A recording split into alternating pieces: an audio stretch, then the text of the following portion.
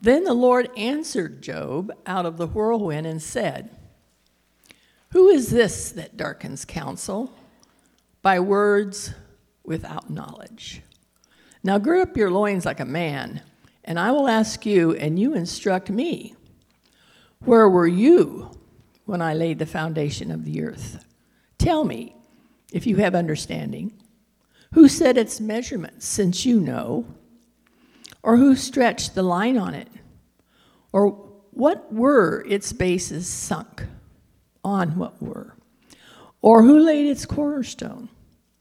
When the morning stars sang together and all the sons of God shouted for joy? Or who enclosed the sea with doors? When bursting forth it went out from the womb. When I made a cloud its garment and thick darkness its swaddling band, and I placed boundaries on it, and I set a bolt and doors, and I said, thus far you shall come, but no farther. And here shall your proud waves stop? Have you ever in your life commanded the morning and caused the dawn to know its place, that it might take hold of the ends of the earth, and the wicked be shaken out of it? It is changed like clay under the seal, and they stand forth like a garment, and from the wicked their light is withheld, and the uplifted arm is broken.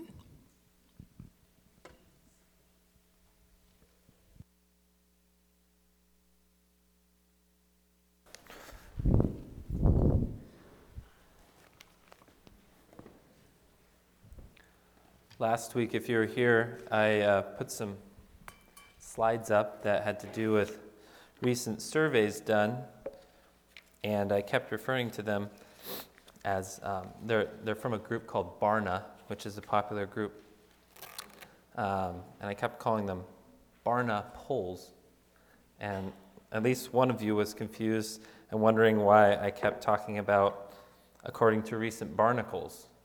So they're not barnacles, they're Barna polls. Sorry if I get talking a little fast, and sometimes it gets a little confusing. So no, Barna Studies. Barna is the group that did those. Let's pray as we get started here, and we move into today's message. Our Lord, we come before you because you led us, and we're thankful, so thankful for that. I pray you just still our hearts as we rest before you today. You teach us, help us to just have a fresh view of you, to scrape off the stuff that we've maybe accumulated through life, or just bad habits even of looking at your word or looking at you. Forgive us for making you in our own image. Help us, God, just have a true, fresh, pure view of you. In your name we pray. Amen. So if you have been here the last few weeks, we've been going over some foundations of our faith, and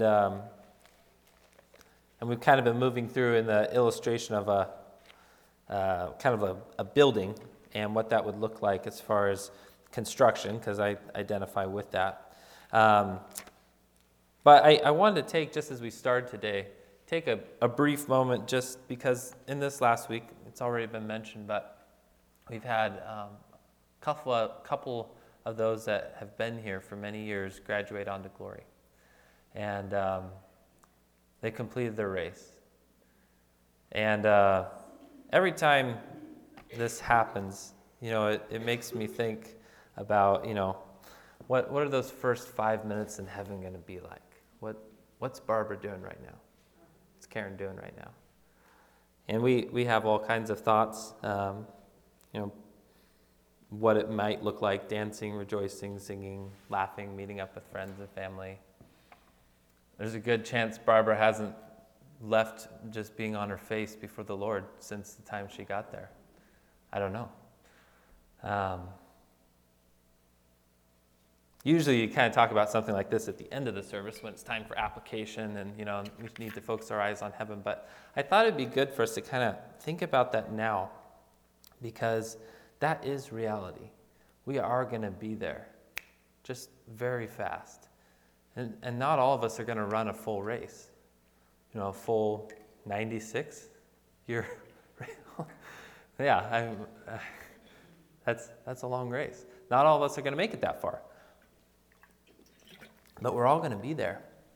And just take a moment to think about what your first 3 minutes in heaven is going to be like. I mean it. I'm going to be quiet. I'm going to shut up for a minute. You close your eyes and think about what that would look like.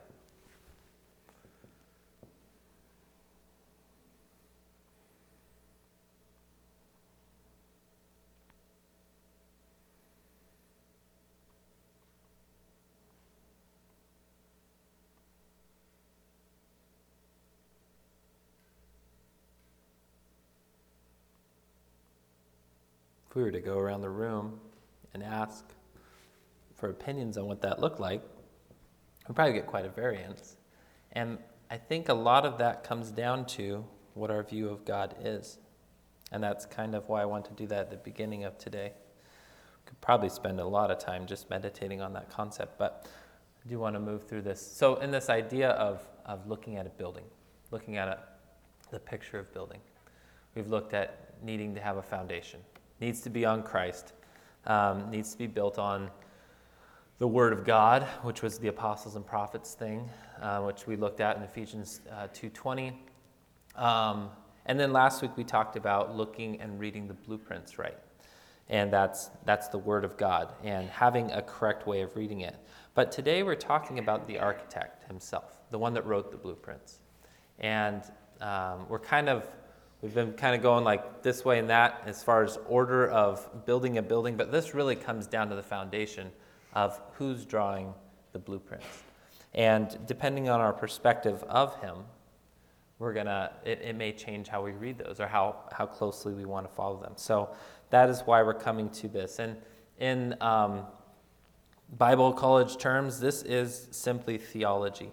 This is the study of God. And this is what we're going to be looking at. So last week, we talked through that. I actually kind of wanted to even go back further to a time I spoke last year.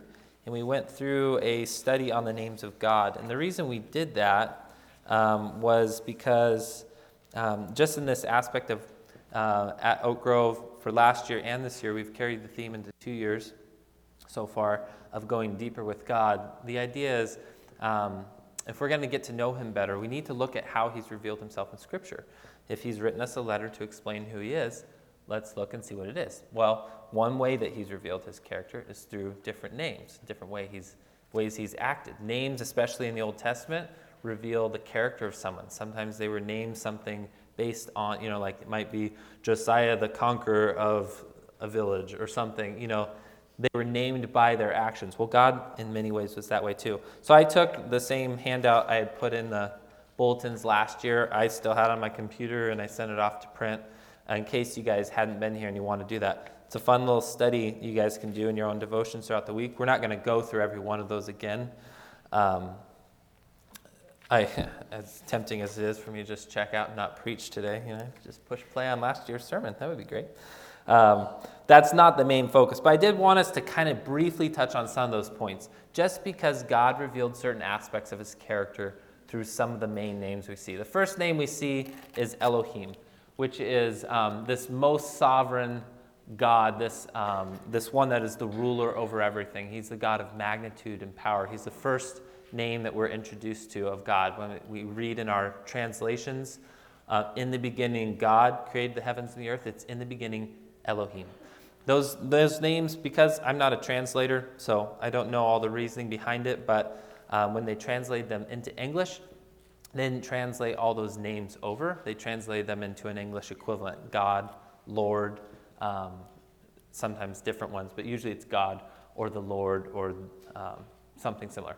So Elohim is the first one actually you would come across. How do you find these things? Well, we'll kind of talk about that a little bit more because obviously we don't read Hebrew or Greek, so a lot of us probably would miss the names of God if we don't do a little bit of a study on it.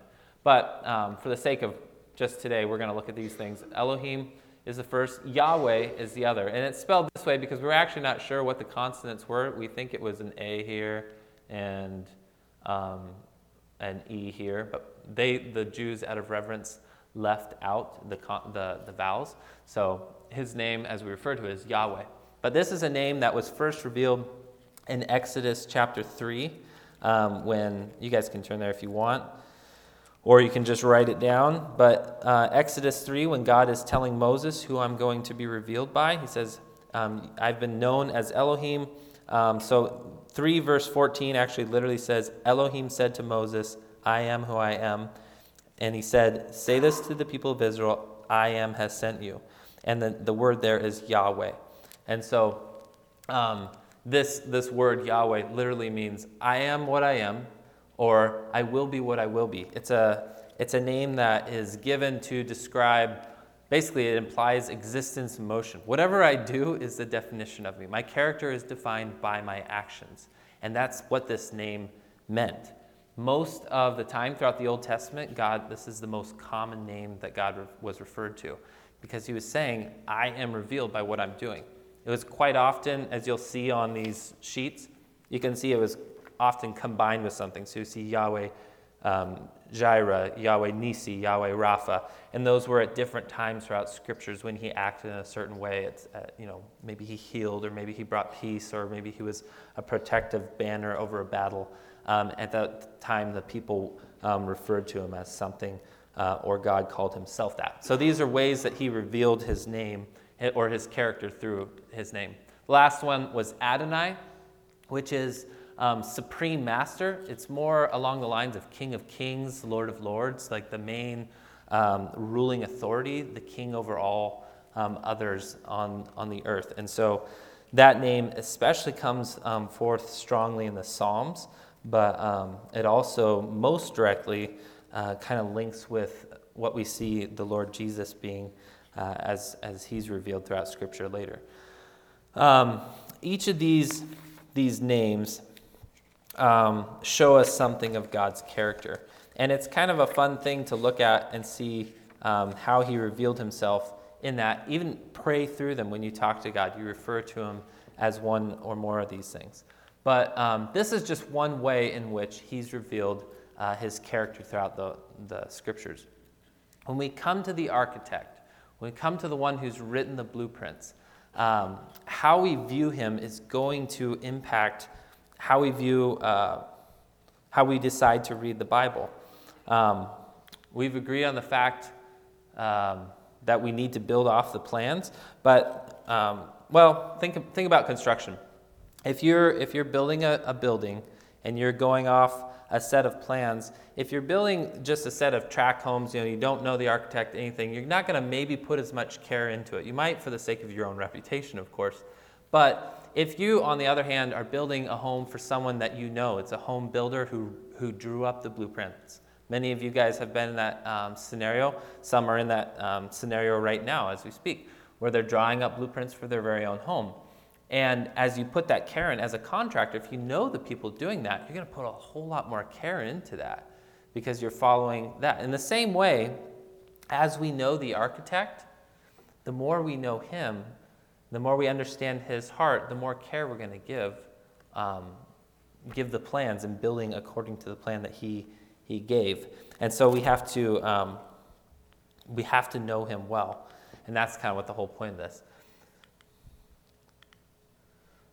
Today in our world, we've talked about this a little bit. We talked about worldviews and how people have different views of God himself. And hey, Marilla, I'm getting a little bit of a ring out of this. I don't know if we can, maybe it's this thing. I'm afraid I'm going to start screeching here soon.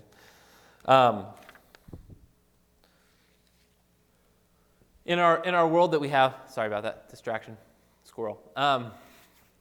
We have all kinds of worldviews. People come at the scriptures from all different perspectives, or they come at God or the idea of God from all different perspectives. We talked about that.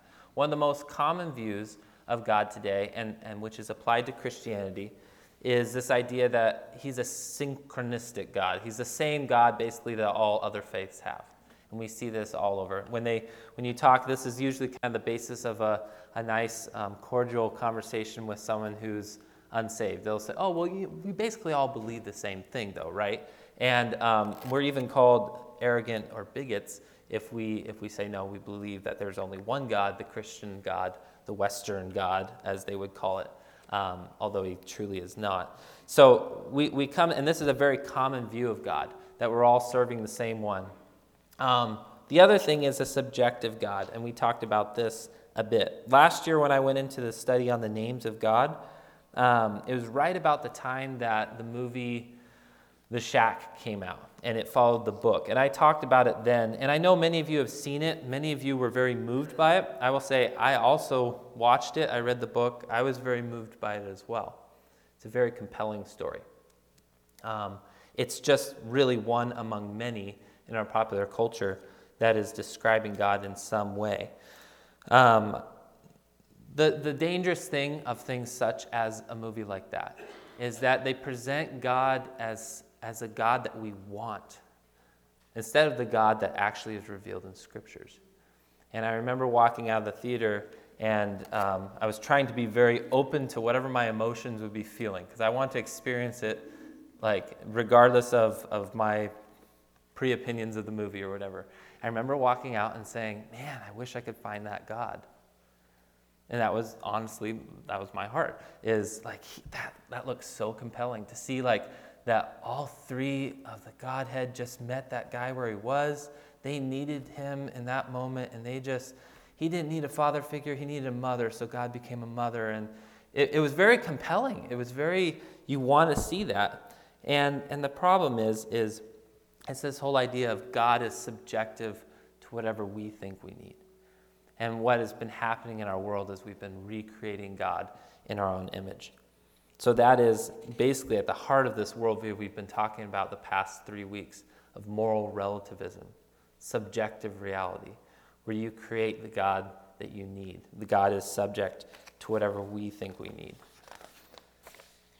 We have to get back to starting with a blank slate when we come to the Bible. We have to get back to viewing God for how he is, how he chose to reveal himself. And you have to be able to, no matter how long you've been in the faith, no matter how strong you are in your faith, it's okay occasionally to clear the slate and read some scripture and just see, have I been on track all this time? Have I come up with a version of God that I can't even really support in the scriptures?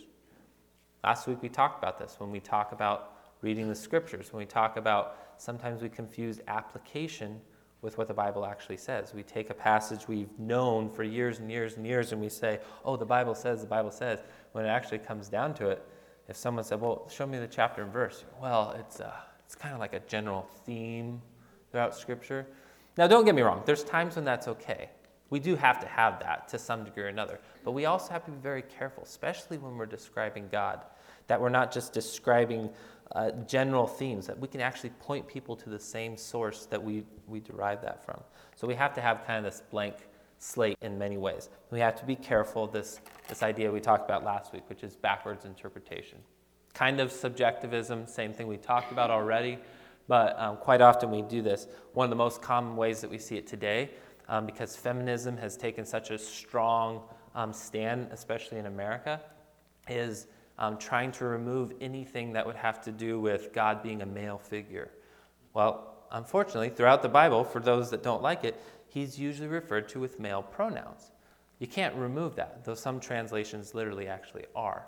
But it's the same idea. We take a modern concept, and regardless of your opinion, right or wrong, you can't take that and then go back and change the Bible. That's called backwards interpretation. We have to be very careful of those things. So what is theology? We're talking about theology at the root today.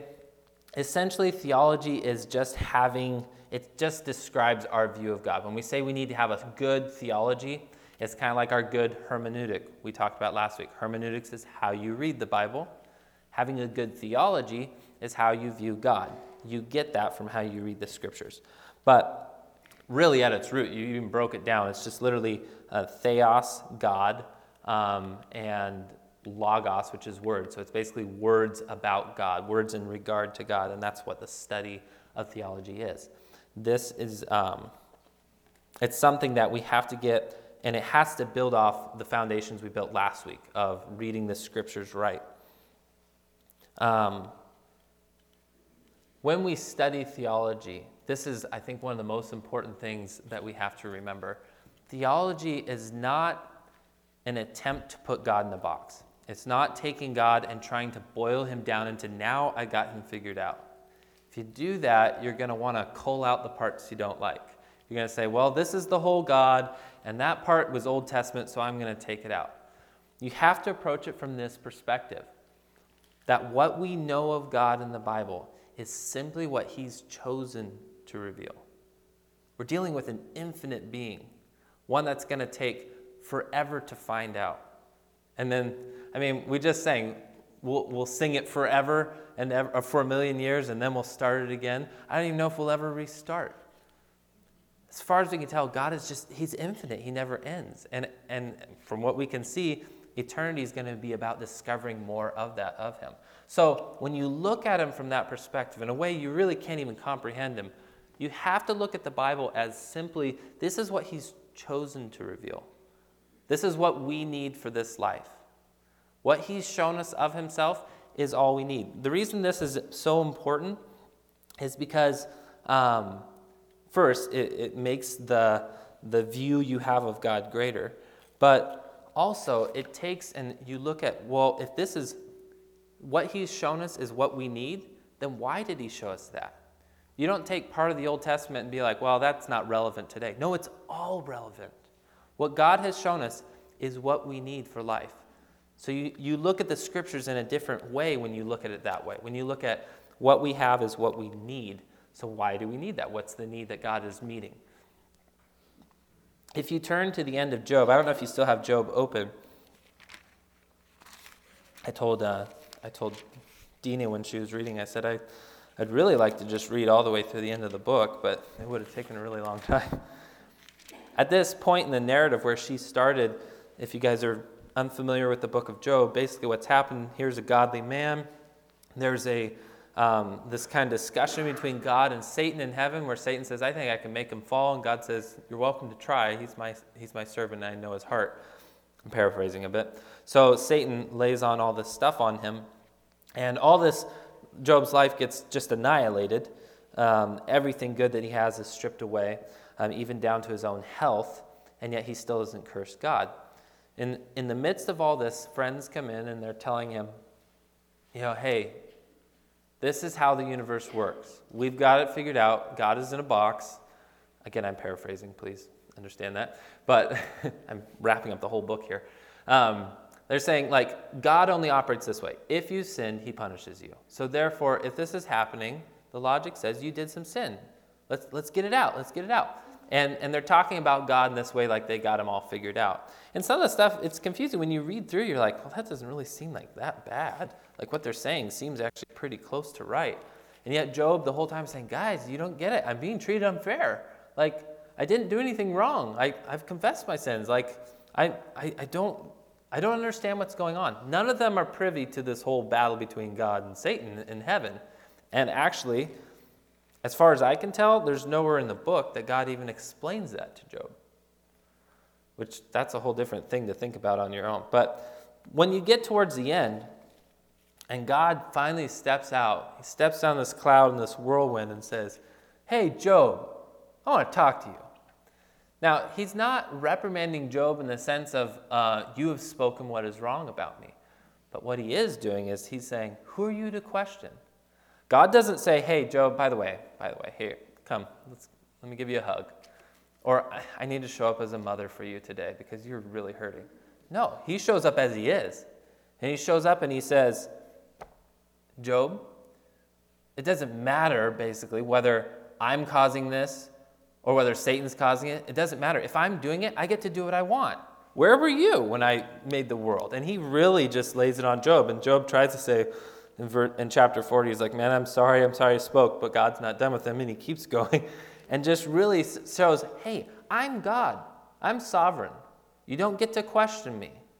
But what's interesting is at the end of the book, if you go to chapter 42, this is the most important. This is the basis for theology, for us having a good theology. God turns to the friends, and he chastises them in a different way. And he says to them, in verse 7, he says, my anger burns against you and against what your two friends and against your two friends, for you have not spoken of me what is right, as my servant Job has. Job was just questioning, why is this going on? And God said, you don't get to question what I do. That was God and Job. But to the friends were saying, God only operates this way. He's in a box. We know he operates this way, and he must operate according to these. And God is pretty mad about that with them. He says, you haven't spoken what is right about me, as my servant Job has. Now, thankfully, they repent. Job helps them out. He offers a sacrifice. God accepts it, and they're okay. But the point is, having a good theology is important for us so that at the end, when we stand before God, God can say to us, you spoke what is right of me. I do not want to be chastised one day by God saying, you have not spoken what is right of me, as my servant Job is, or as my servant so-and-so or so-and-so. I want to stand before God, and all of us should want to stand before God and have that commendation of, you spoke what is right of me. If you're going to do that, you have to really be anchored in the Word, and that's the point of theology. That's why it's important.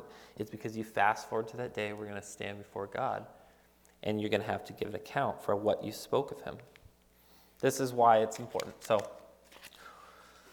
the Trinity. We can't really talk about God without going into the Trinity. And it's a very heady and difficult concept, I realize. It is supported throughout Scripture, though you won't find the word Trinity in the Scripture. That's an English word we use to describe it. You're going to find this concept. And how you find it is all throughout. There's certain things such as that name, Elohim, which is a singular plurality. It's a plural noun, but it's referred to singularly. And it kind of just implies there's something going on with this being that is a plural singular. It's confusing in that sense. But the Lord is one. If you looked at that, it talks about a compound unity, a united one. Father, Son, and Spirit are each called God. And this is where Trinity usually, most of it comes from, is the fact that every one, the Father, the Son, the Spirit, are each equally referred to as God. Sometimes the Son is submitting to God the Father. Sometimes the Spirit is submitting to the Son. And there's this correlation that way, and that's okay. But they're each called God and Creator and simultaneously linked together. And you see that all throughout the Scriptures. They all send in the Great Commission we see. 2 Corinthians 13:14, the grace of the Lord Jesus Christ and the love of God and the fellowship of the Holy Spirit be with you all. It's all combined together. And you see these, again, we can't go through every one of them. These are other verses that talk about it, that we see throughout Scripture. But this is a common theme that we see. And when we think about the Trinity, it's hard for us to understand. It's hard for us to wrap our mind around. And I want you today to embrace that and be okay with that. And this is why. It comes down again to the fact of accepting God for how he's chosen to reveal himself, not for what we want him to be. And actually, this is, to me, it's actually a very compelling argument for Christianity as a whole, is I don't know why anyone would invent a religion where you can't explain the God. Why would we come up with a concept that just blows our mind? Instead, this concept is something we engage with when we see the Scripture. Like, we can't get around this. They're all three called God, and they're like different people, but they're the same. And I don't understand it, but we accept it. And this is just this at the heart of really of who God has chosen to reveal himself to be. He is unlike us. We have to remember that, and we have to be okay with that. He's a different being with us. The thing is, now I was thinking about with how hard it is to understand before we move past that. As hard as it is to understand three different personalities and beings, each being separate but all being one God, the truth is you guys live with the same paradox within each and every one of you every day. Think about it. We're composed of body, a physical body. We have a soul. We have a spirit. At least. Some people go more or less. We have all these elements combining. You have a spiritual person living inside a physical body. And there's no clean line between that. Christian psychology, as they look at it, you can see how physical exercise and what you eat can actually affect your spirit. David in Psalms 32 talked about how when he sinned, his bones wasted away when he hadn't confessed sin. It has a physical effect on you. Somehow the spirit and the body intertwine, and they're all in one body, and I don't know how to describe that, and yet we live with it every day. You add to that the fact that we are all, if we've trusted in Christ in this room, we're all individual personalities, yet we're part of one church, one bride. What is that? So we're actually more familiar with these concepts, these paradoxes, than sometimes we admit. But when we look at God, the main point is it just shouldn't freak us out. So I just wanted to briefly look at each of the Trinities. I don't think we're going to be able to read all these verses.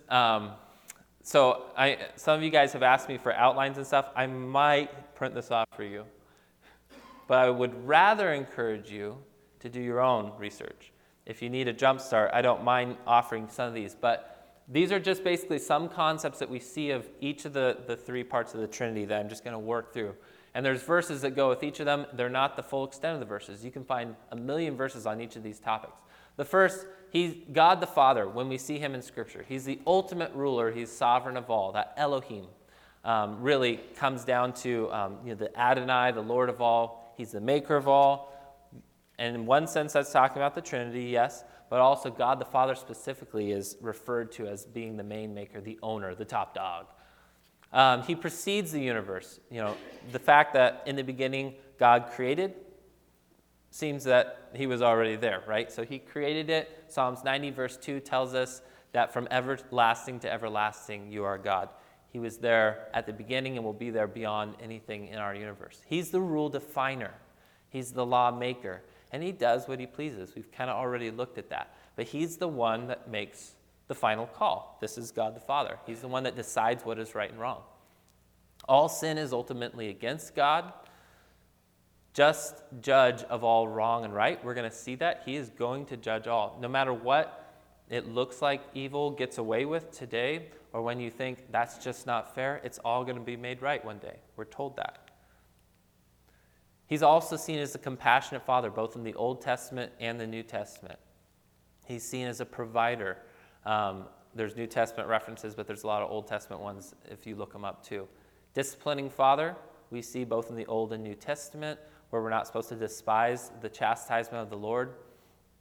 He's also seen as intimate and close. In the New Testament, the writers actually called him Abba, Father, which is the same as Daddy in English. So he's very close. He's also the giver of all good gifts. Anything good you see comes from God.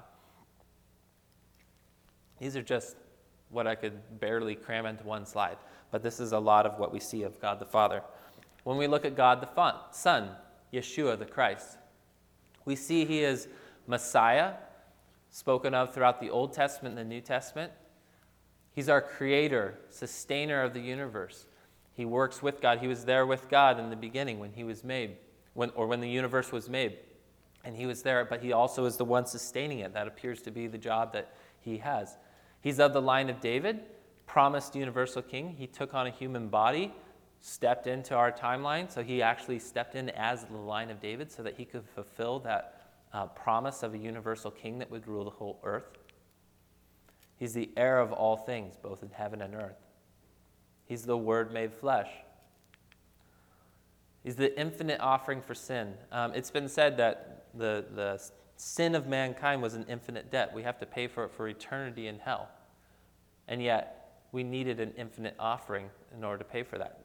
Not only was he the infinite offering for one, but for every man. So that's quite incredible, just awe-inspiring. Redeemer, Savior. Lamb of God, but also the Lion of Judah. We just sang about that. He's the husband. He's referred to as the husband of the bride, which is the church, the head of the church. He's the king of all kings, of all leaders, of all presidents. When you think about Donald Trump, if Jesus showed up on the scene today on earth, Donald Trump would bow before him. Vladimir Putin would bow before him. The crazy guy in Korea would bow before him. Everyone is going to bow before him. And he is the king over all leaders. Sometimes a phrase like King of Kings just kind of flows off our lips and we kind of forget what that means. But King of Presidents, it's well, that sounds weird. But we have to think of it. He is the ruler. He's the ruler over all those. And Jesus has been given that authority.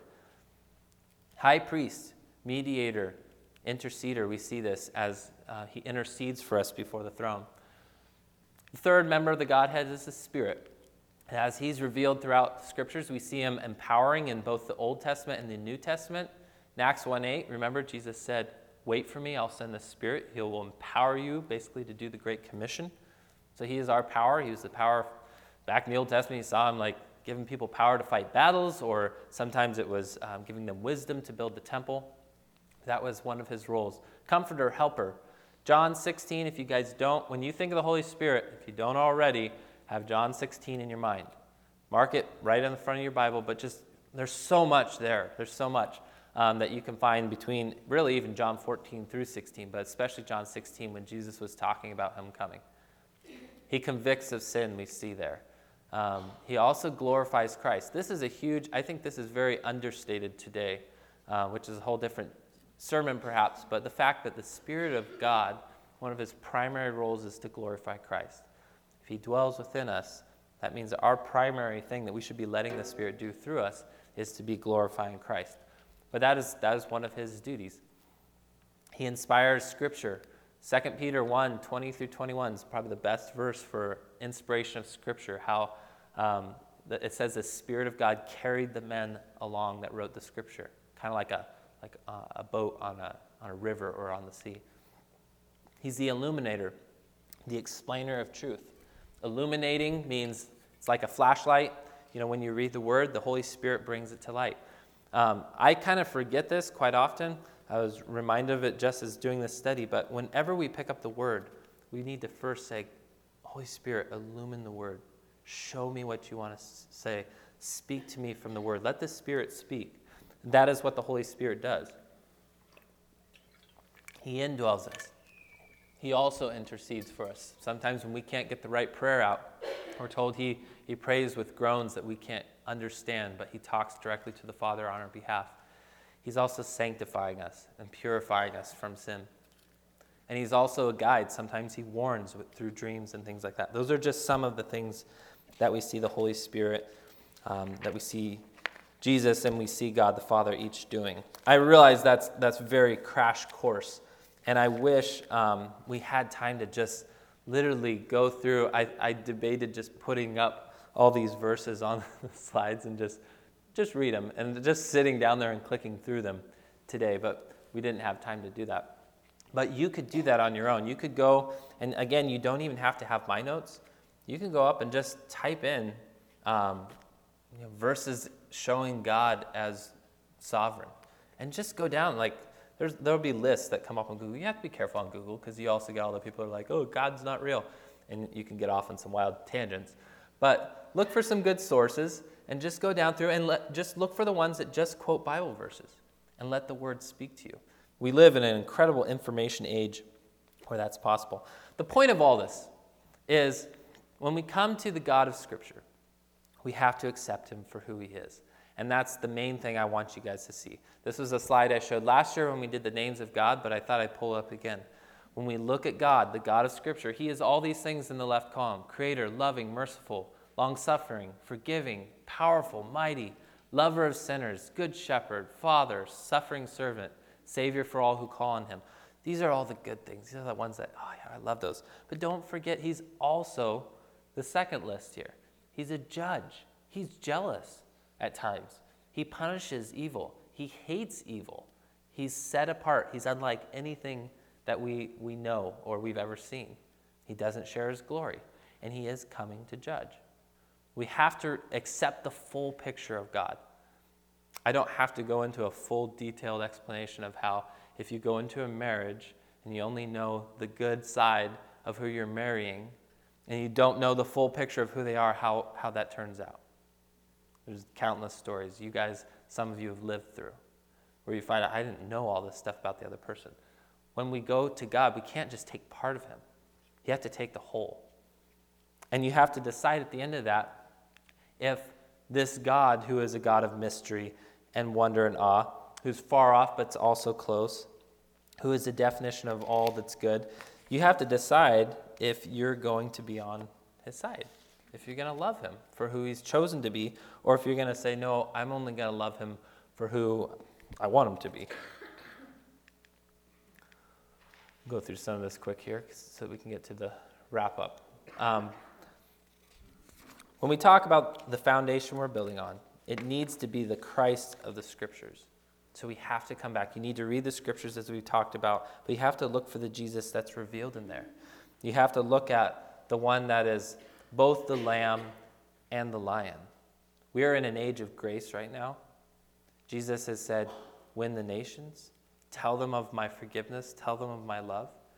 But he's also said, the Lord will not be long-suffering forever. That age of grace is coming to an end, possibly in our lifetime. And there's coming a time when all of mankind is going to say, we've had it with God, and God's going to say, I've had it with man. And that Jesus, that loving, shepherding, good shepherd Jesus is going to come back on a white horse with a sword, and it's going to be bloody. It is happening. And this is why it's important. If that bothers you, if you don't like that, well, then you need to take a fresh look at the God as he's revealed in Scripture, because he's all those things. We looked at these pictures last year, and I just want to bring them up quick. We had looked at, as we look at God as he's created throughout, or shown himself throughout, we see him as all these things. We see him as a gentle shepherd, and we also see him as that coming king. But we see him as the God who, that reminds me of Job, this one on the right side over here, of just kind of like, who are you to question me? But this is the God that we serve, and we need to come back and look at him in wonder. We need to look at him with fresh love, fresh acceptance. Look and say, God, who have you chosen to be, and who have I turned you into? And that's the most important thing that we have to do. Two main things with application. Actually, it's more than two things. First off, worldview adjustment. How you view God affects how you view the world.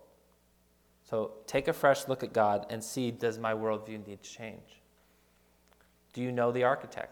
Do you understand how he views the world?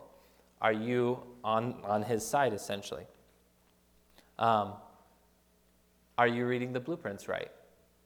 Are you reading the Word of God? Are you getting the right thing out of him? And are you willing to stand with him no matter what?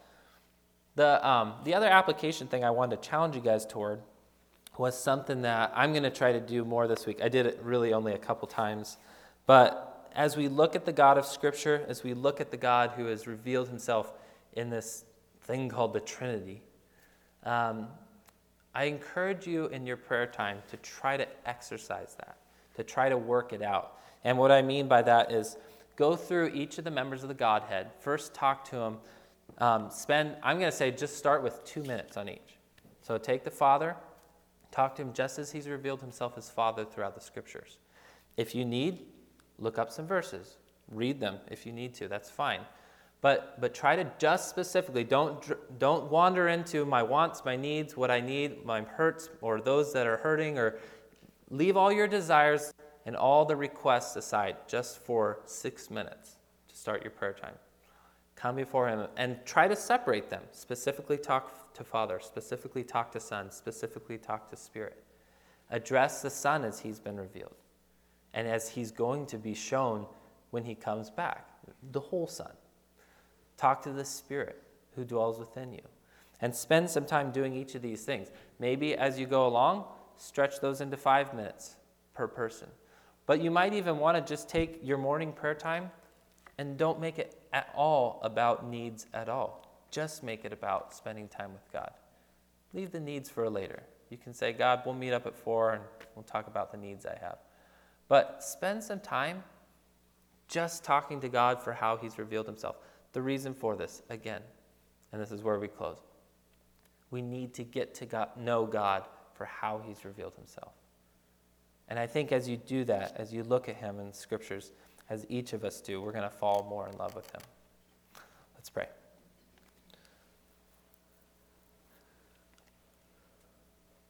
Father and Son and Spirit, we are just amazed at you.